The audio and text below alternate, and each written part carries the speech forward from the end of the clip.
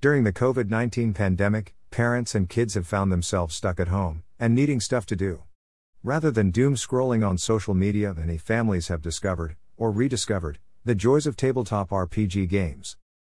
If you are writing adventures for your kids, or want to write a kid's adventure story, here are some tips that have helped me. 1. Ditch the grown-ups. When creating an adventure or writing a story for kids, it should be about kids. Kids love stories about kids their own age or slightly older.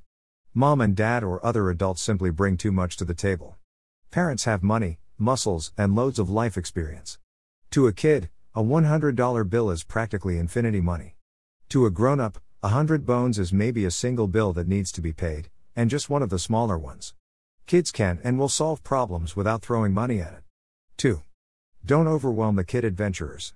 While Frodo and Sam successfully took the One Ring to Mordor to save Middle-earth, that's a bit too heavy of a load for kids. A good kid's adventure has smaller, more manageable goals. Rescuing a cat or a family of bunny rabbits before dinner has the aspects of saving lives without the whole need to tame Gollum. Finding treasure can be just as exciting after finding your way through a series of sea caves and traps left behind by the pirates as if the characters battled the entire pirate crew.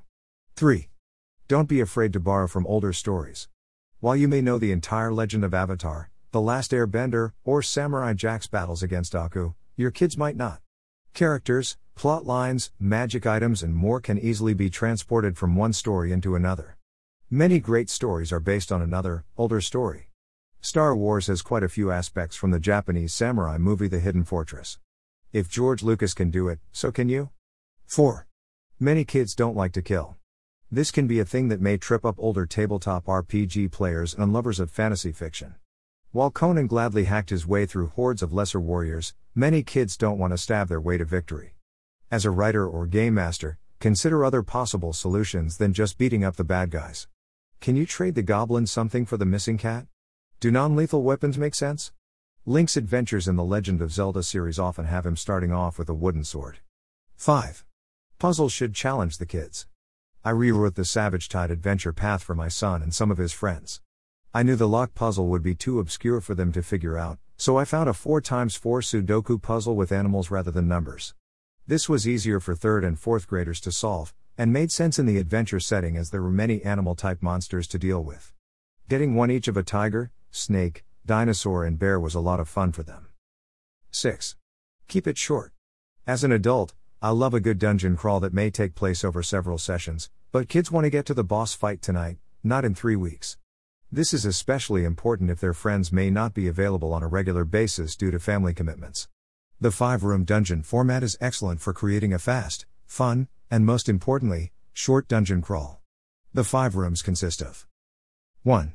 Entrance and Guardian. 2. Puzzle or role-playing challenge. 3. Trick or setback. 4. Boss battle. 5. Reward or plot twist. When writing adventure stories or role-playing game adventures for kids, remember that they prefer bold, bright plots and stories. Kids do understand subtlety, but allow the adventures to start off big and bold before getting into the fine details.